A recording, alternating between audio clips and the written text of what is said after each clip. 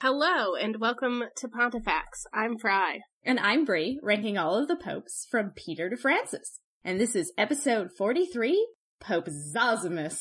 Zosumus and not Zosumen. Yes, you're right. It is not Zosumen that we have been using for a source, or the Zosimus that we have been using for a source, because there's a Zosumen and there's a Zosimus, but this is a Eusebius situation 2.0, Zosimus, but not that Zosimus. Oh no! Yeah, so this is the Pope guy, not any of the other Zosimuses or Zosumens that we've been talking about. So let's dig into this man, because this is a story for you. So, first off, Zosimus was born in Mesoraca, which is the eastern coast of the Italian peninsula. So if you're looking at a map, if you're looking at the boot of Italy, it's kind of the arch between the toe and the heel, so right in there. And the Liber Pontificalis tells us that his family was of a Greek heritage, and that his father's name was Abremius. Although we probably don't think much of that name, some historians, like Adolf van Harnack, has read into this name a little bit as a Latinized Abraham, and made an argument that maybe his family wasn't actually of Greek origin, but rather maybe Jewish heritage. So other historians are not really convinced by this theory, including Duchesne in his Histoire ancienne de l'Anglaise, which we've been using quite extensively for our research so far, and I'm sorry for the French, I'm not Quebecois Canadian. Not that Canadian. I'm not that type of Canadian yet. So beyond the speculation and rejection of this idea, we really know nothing else about him before he assumed the papacy. So you can insert the entered church, made a distinction, elected sort of narrative here. But we do know that he was elected on March 18th of 417, and things are peaceful for about 4 days before things start getting flexy. That's it? 4 days? Yeah, 4 days. But before we get into all of that, let's just sweep those easy and likely untrue things that we get from the Liber Pontificalis first, so that we can just say that they're done, so we can deal with the rest. So, according to the Liber Pontificalis, Pope Zosimus is responsible for a decree that deacons should wear the maniple, which is a vestment that is worn and draped over the left arm. It hasn't been used much in religious observance since the 1960s, since it's no longer required, so it's probably not as popular in common images of clerics. But in short, the vestment is thought to have originated from the need of clerics to wipe their faces or their hands, so it's basically a clerical handkerchief that then became part of the liturgical vestments in sort of a representation to the rope by which Christ was led into the Passion, and therefore became an emblem of the tears of penance and the burden of sin and the fatigue of the priestly office type thing. So he is the one that made popes responsible to wear that up until the 1960s. He's also credited with decrees that administrated the dedication of Easter candles in country parishes that basically, quote, say, in all parishes, permission should be granted to bless the wax. It's not particularly exciting, but it's there. And then he's also responsible for a decree forbidding clerics to visit taverns. And this one says, quote, in the Liber Pontificalis, he gave order that no member should drink in public except in a chamber belonging to the faithful, preferably the clergy. Only drink alone in your room. Pretty much exactly that. Those are the ones that are, the apostolic succession generally credited to later popes type thing. So let's get back to what started happening right away in his papacy after 4 days of peace. When Zosimus was elected to the role of pope, a festival was held. And to be clear, this likely isn't the first festival for a pope that we've seen or that has happened before in this time period, but the only one that's important. It's the only one that we have some sort of accounting of. So this was probably happening on a fairly regular basis for popes when they got elected, but because of what happens, this is the first one we actually know about for sure. And one of the attendants who came to this festival was the Bishop of Arles, a man called Patroclus. And Patroclus had become the bishop of Arles after the deposition of the previous bishop called Haros. Haros had been deposed from his position by Emperor Constantius III, mainly because he'd been installed to the position by Constantine III, who was a usurping military general who styled himself emperor, but got defeated fairly quickly in 411. And so, because Patroclus at the time was the favorite of the local Roman general of the area, also called Constantine, same name, not same guy, Constantine, not that Constantine. Too many Constans. So many Constans. So, this Constantine, who's the general, put his own man into the job now that there was a deposed bishop. So now he's the bishop of Arles, and he attends the Pope's election festival. And Pope Zosimus took to Patroclus in a big way. Like, these men really hit it off with one another. Good friends? Such good friends. Such, like, Bezzy mates type friendship. So just about 20 years before this, Arles had become the top civil diocese in all of Gaul, called the Praefectus Praetorio Galliarum, where the head official of all Gaul would keep the residence. So on the civil side, Arles has just become the most important place in all of Gaul and became the new capital, replacing the old capital of the city of Trier. So Arles has been increasing in secular importance, and Patroclus, who now has this wonderful relationship with both the general and the Pope, sees a perfect opportunity to increase his own influence and power, right? If Arles is going to be the new hotspot in Gaul, wouldn't it make sense that it should also become the chief diocese for the church as well? No. Shouldn't it be he that becomes the Archbishop of Gaul with supremacy over the rest of the Gallic bishops? Nope. Well, surely his new buddy, old pal, the Pope, the prime authority over the whole church, could make this happen for him with a wave of his hand, really. Like, this could be very simple. And sure enough, that's exactly what he convinces the Pope to do. So, on March 22nd, literally 5 days after he was made Pope, Zosimus issues a letter that makes Patroclus of Arles the Metropolitan Archbishop of Gaul, which places him above all the other bishops throughout the entire province. This is my best friend, Patroclus? Yeah, this is my best friend, Patroclus. He is now holding the chief office in the land. He has also made Patroclus the papal vicar for Gaul, just like we saw last week with Innocent, who made the Archbishop of Thessalonica the vicar for Illyria, which basically means that he's the permanent agent / representative of the Pope in the region. Not only is he the highest high in the land, now he has a direct connection to the Pope at all times. And by the way, since we've not really addressed much about Gaul in its geographical significance before, other than it was more or less the ancient province of what is now France, it is an absolutely massive territory at this time. It includes parts of Italy and parts of Switzerland, as well as Luxembourg and Belgium by today's standards. So to be the head of all of this territory for the church is a pretty huge position. But that's not all. As the papal vicar, this meant that no member of the Gallic clergy of any ecclesiastical level would be allowed to travel to Rome to speak to the Pope or conduct any other religious business unless he carried a letter of identity from Patroclus himself. Wait, okay, question. Yes. He did this 5 days after he became Pope. How long was the party was directly after he became Pope? It was part of his consecration ceremony, so it was like the day of. He's only been best friends with this man for 4 days tops. Yep.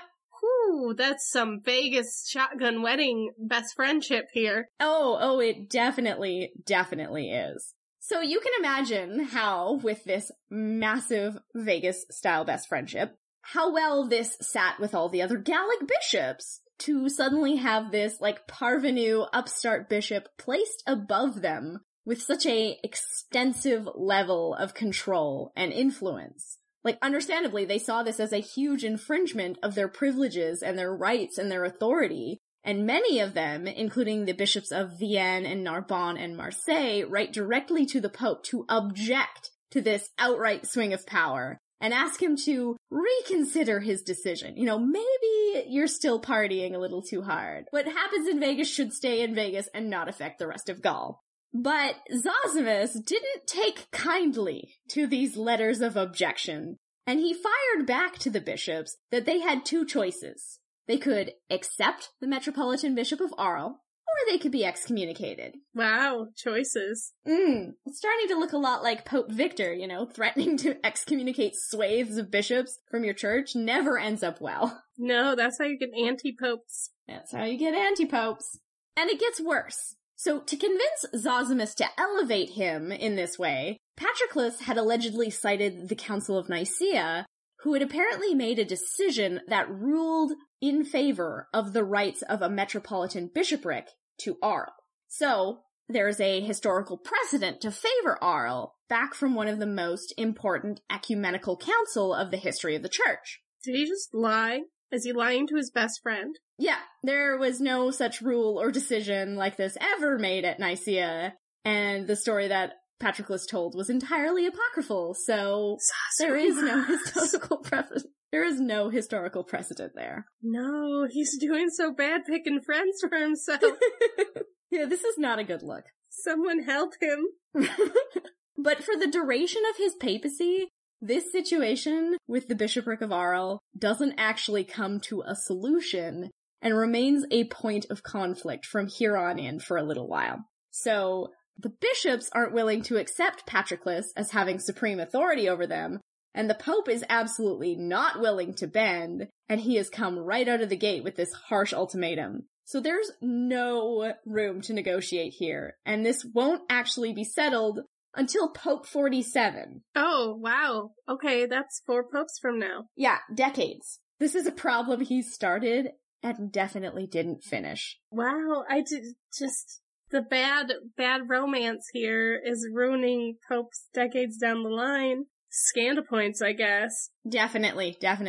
But let's talk about the Pelagians. Oh yeah, we had cliffhangers. We did. So, last week, we had a brief look at the teachings of Pelagius, the unassuming, optimistic British monk who found himself entirely embroiled in a controversy over some of his ideas.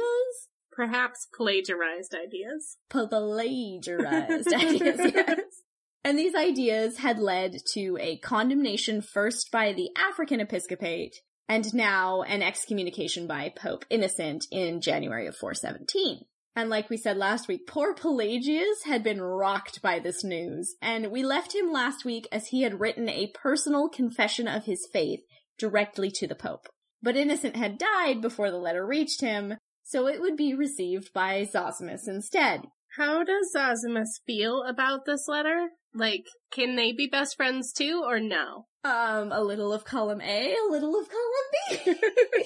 So, before Zosimus received Pelagius' letter, a follower of Pelagius called Celestius arrived in Rome, intending to directly appeal to the Pope about the Pelagian condemnation. He had been expelled from his home in Constantinople, and had been condemned by the bishops at Carthage at 411, so he'd come all the way directly to the Pope to argue that Pelagianism was not heretical. And Celestius actually moves Zosimus. By all accounts, Celestius is an outstanding theologian who wrote and spoke extremely well, and so he convinced the Pope to hear out the Pelagians. So in the summer of 417, Zosimus held a synod at the Basilica of St. Clement, where Celestius was able to appear before the Roman clergy and appeal on behalf of the Pelagians. During this meeting, he was able to respond to the prepositions that had been laid out by the African bishops, and Celestius smoothly responds to all of the prepositions that outlined the Pelagian teachings. I'm glad Pelagius sent the person with the high charisma. Yes. I mean, he didn't send him directly. It's possible that they may not have even known each other in theory, so this is just somebody who thought that Pelagius had really good ideas, and he had been ascribing to those ideas, and had suffered personally, and he does this in a really, really good way, because he doesn't reject what the council is saying, and he doesn't distance himself from what the council actually says about Pelagianism. He simply stated that those beliefs that were outlined in what the African bishops were saying weren't actually heretical. They were just maybe misunderstood. And more importantly, Celestius indicated that he absolutely accepted the doctrine that came from Pope Innocent's letters. So those letters that had actually condemned Pelagianism had defended the actual ideas that are orthodoxy about God's grace. So Celestius is saying, no, what the doctrine that Innocent put in those letters, 100%, we agree with all of those points that the Pope made. But the teachings of Pelagius don't contravene these concepts. And this is very wise of him. He is saying that the Pope is definitely not wrong. But he's just been presented to a version of Pelagianism that's been misrepresented.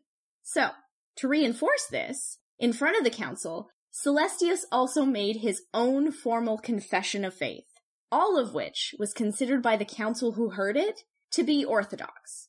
And this is the point where the letter from Pelagius with his confession of faith also arrived, to which he had added some writings about his ideas on free will. This letter was also read before the council, and just like with Celestius, it was determined that the professions of faith written by Pelagius himself were also orthodox. So these ideas that you are putting forward are not actually in contravention of the actual doctrine. So, because of this, Zosimus is won over to their cause. So the council determined that there was no certain evidence that Celestius or Pelagius had maintained doctrinal viewpoints that had been rejected by Innocent, and that the African bishops had been too quick to condemn Pelagianism based on a misrepresentation of its message. So Pope Zosimus wrote to the African bishops by September of 417, defending Celestius and defending Pelagius, and reprimanding them for what he now viewed to be a hasty and uninformed condemnation. Oh yeah, we're gonna talk about hasty and uninformed things, are we? Funny you should mention that. He also rebukes the initial accusers of Pelagianism, which would have included St. Augustine, who is Pelagius' chief critic. He's calling Augustine too hasty and uninformed. I'm sorry. That man is so informed. Right?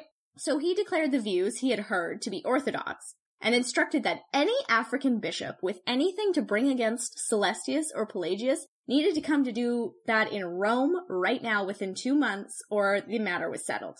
When this letter was received in Africa, it was not taken very well. So the Archbishop of Carthage quickly convened his bishops in a synod to draft a response letter to the Pope. And in this letter, the African bishops remained firm on their initial condemnation, and they even suggested to the Pope that he had been deceived by heretics. Ooh, snap. Zosimus receives their response and backpedals. Oh no. He informed them that he hadn't actually decided anything, definitely, absolutely for sure, and he hadn't wanted to make a firm decision until he had consulted the African bishops, after all. So, essentially, the African bishops had called his bluff, and he was now going, oh no, I didn't actually say that, was for sure a thing. I wanted to hear your input. So, they sent him a new synodal letter in May of 418, firmly condemning Pelagius yet again, hoping to persuade the Pope to deal with Pelagianism as heresy. So, they claim that Pelagianism denied 9 orthodox understandings.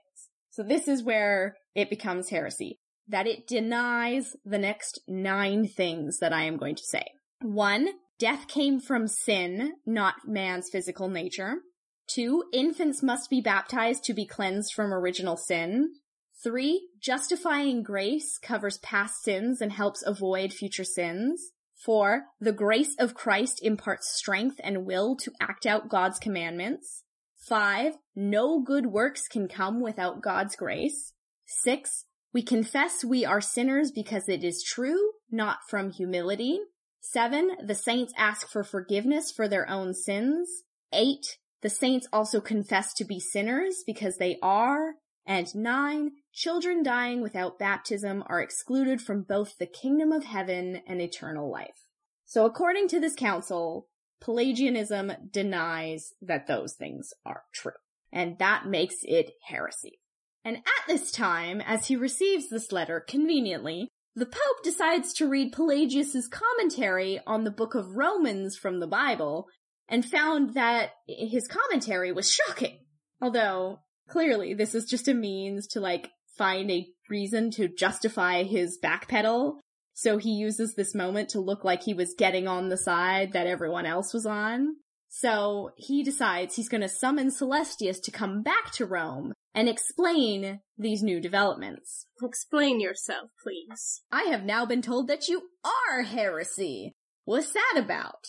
But at the same time that this was all going down, the Emperor Honorius had decided that Pelagianism was a threat to him politically as well as spiritually, so he decided to outlaw Pelagianism.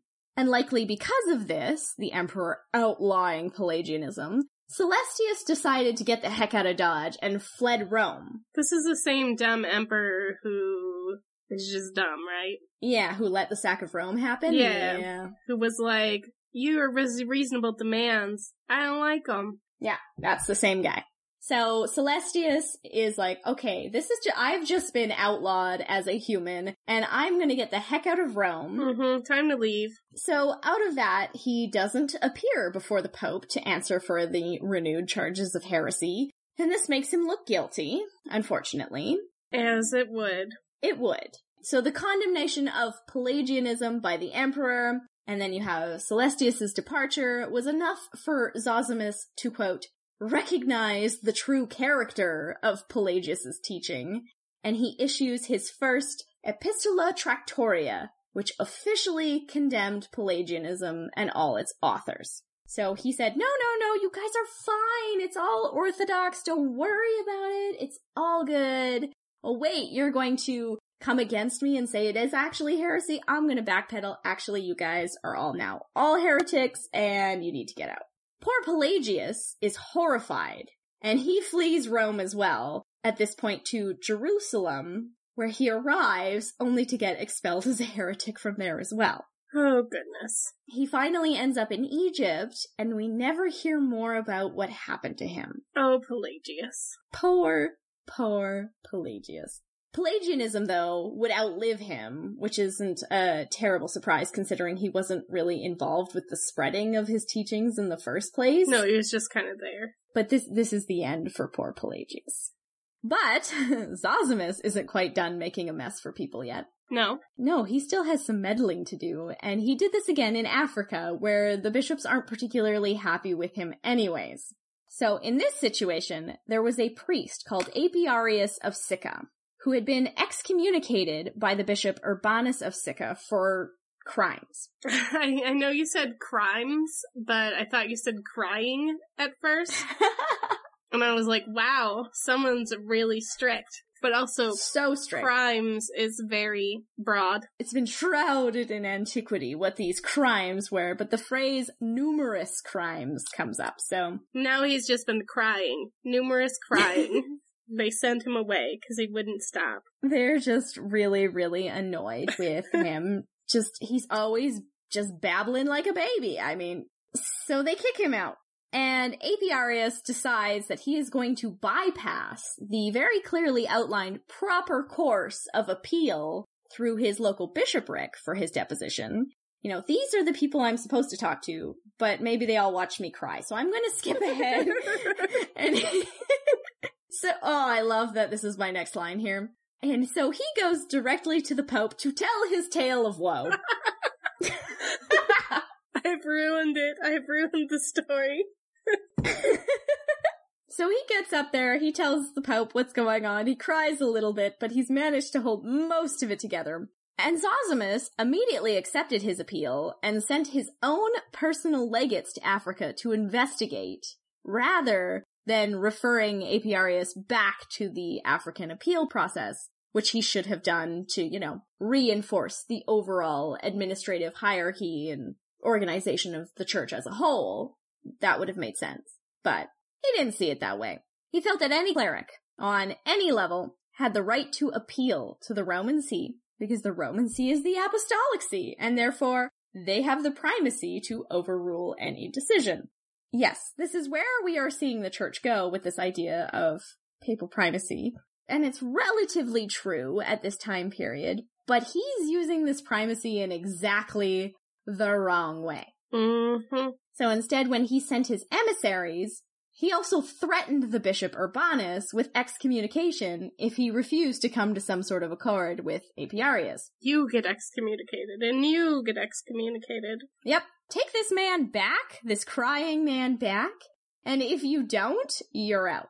So, once again, as is the theme with this pope, the bishops did not take this well. I'm surprised Africa hasn't, come up and shanked him. Well, this is the start of their very rocky relationship with the rest of the church, and we're not that far away from it. So, I have a feeling he did a lot to exacerbate that situation. And let's be clear here, Africa had a very, very organized appeal process, as laid out in the administration of the church, and all of that they've set up is being ignored entirely and bypassed to a man who seems to kind of believe whoever he spoke to last the most. So you want to be the last person to talk to Zosimus because then he's going to believe you and take your side. And then it gets worse. No, even worse. In a horrible deja vu moment, Zosimus justified his decisions by citing the canons from the Nicene Council. The fake ones?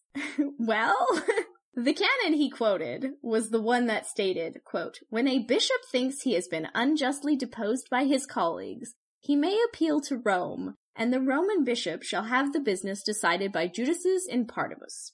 I mean, that canon would justify his action. Except that this canon was not from the Council of Nicaea.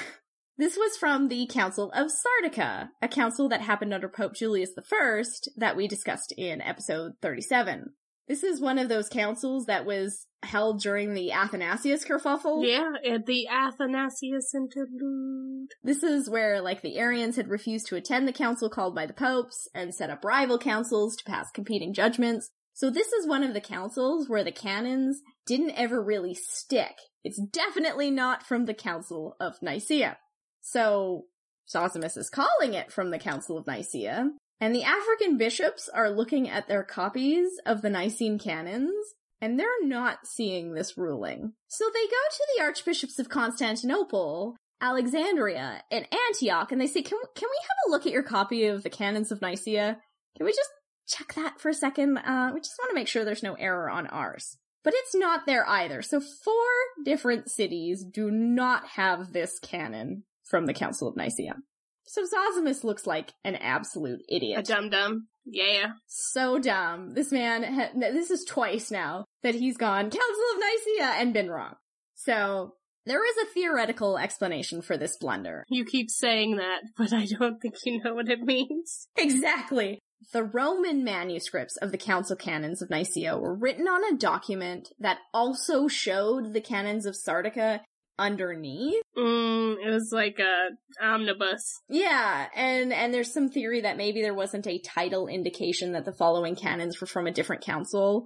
But this feels like a very, very feeble excuse when we're talking about the Canons of Nicaea, that he's already fudged once already in his papacy. So this is not good. So, clearly, if the Pope can't keep his own canons straight, there is absolutely no reason for the bishops of Africa to be persuaded to capitulate on the grounds of papal supremacy. So, this agreement over Apiarius and the intervention of Rome goes on. And again, we're not going to see a solution under Zosimus before he dies. So, ongoing problem number 2.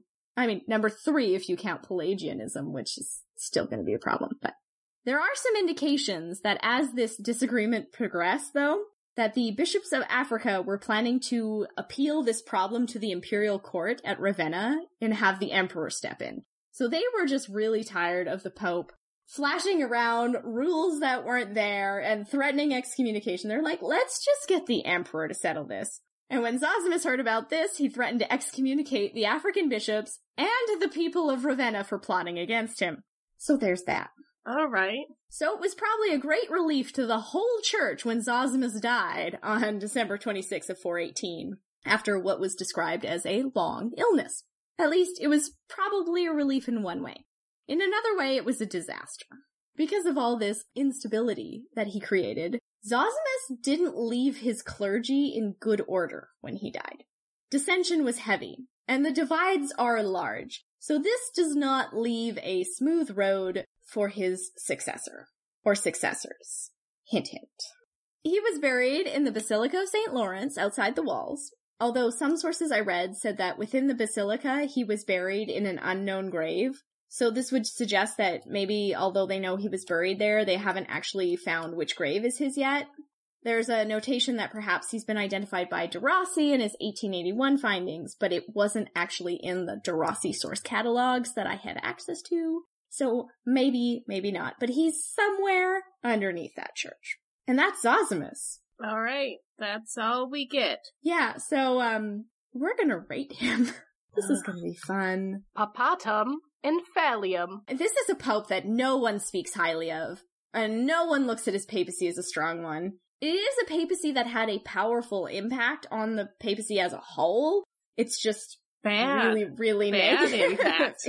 Yeah, he pushed papal primacy way too hard, way too rash, way too uninformed, and this hurts the idea of Rome as the primal authority of the church. Papacy is going to be huge when we talk about the idea of papal infallibility. So that's going to be a problem. He comes up often as an example for the denial of papal infallibility because he was forced to backtrack and forced to change his mind, and he cited the wrong councils and the wrong canons, and this made it really difficult for the idea of papal infallibility to move forward.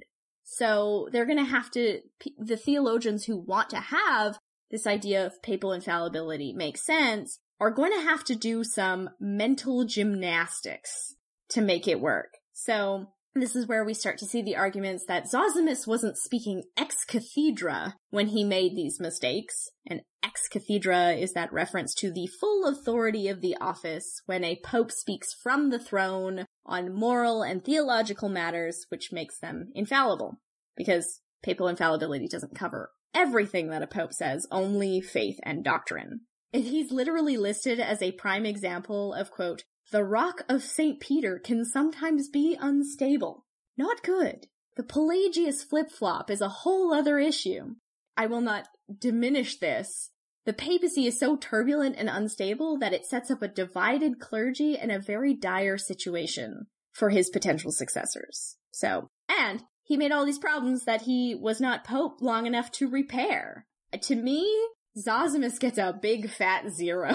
Yeah, I mean, if we could give him negatives, this would be a good time, but we can't. Mm-hmm. So 0, goose egg. He gets a goose egg in this category, which makes him the first one to do so. I would have given him like a -6 if that was a proper. Right?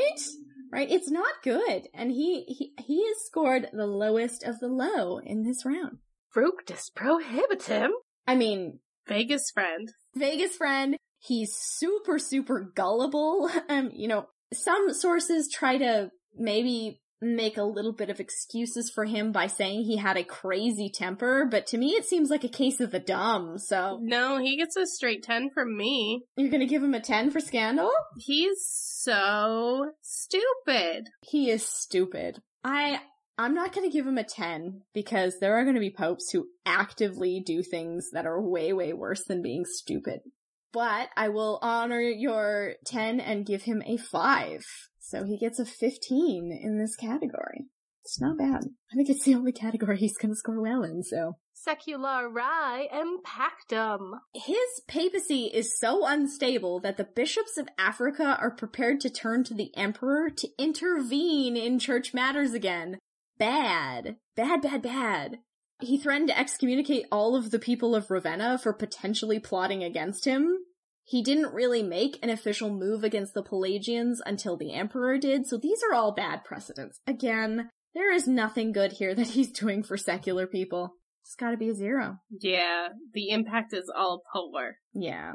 In this category, he's definitely not the first to get a 0, but he's not doing well. No, he is not.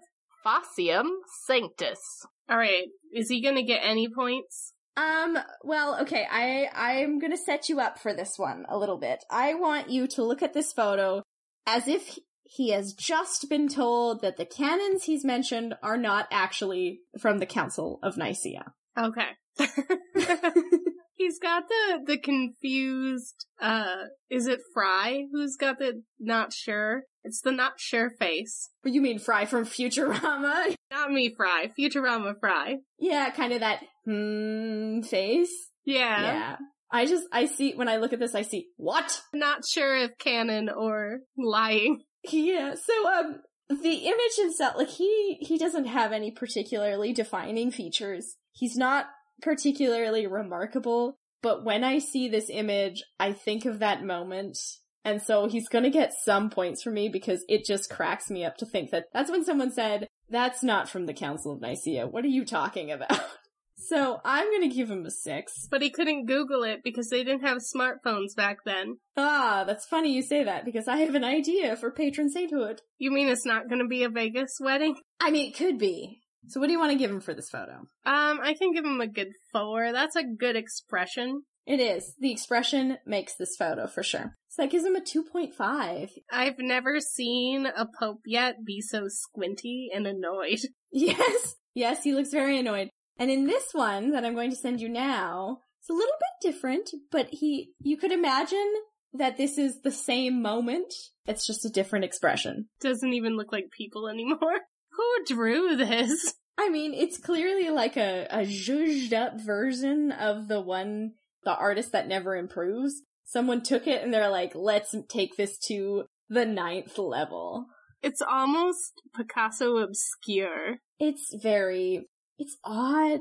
Like, look at the shading on his face. It's so extreme. It's like he's kind of got a Darth Maul face. Yeah. Someone applied too much contour. So much. This is face paint. This isn't contour anymore. So yeah, it's probably a good thing we're not rating on that one, because I feel like it would be a 0. Tempus Pontificus.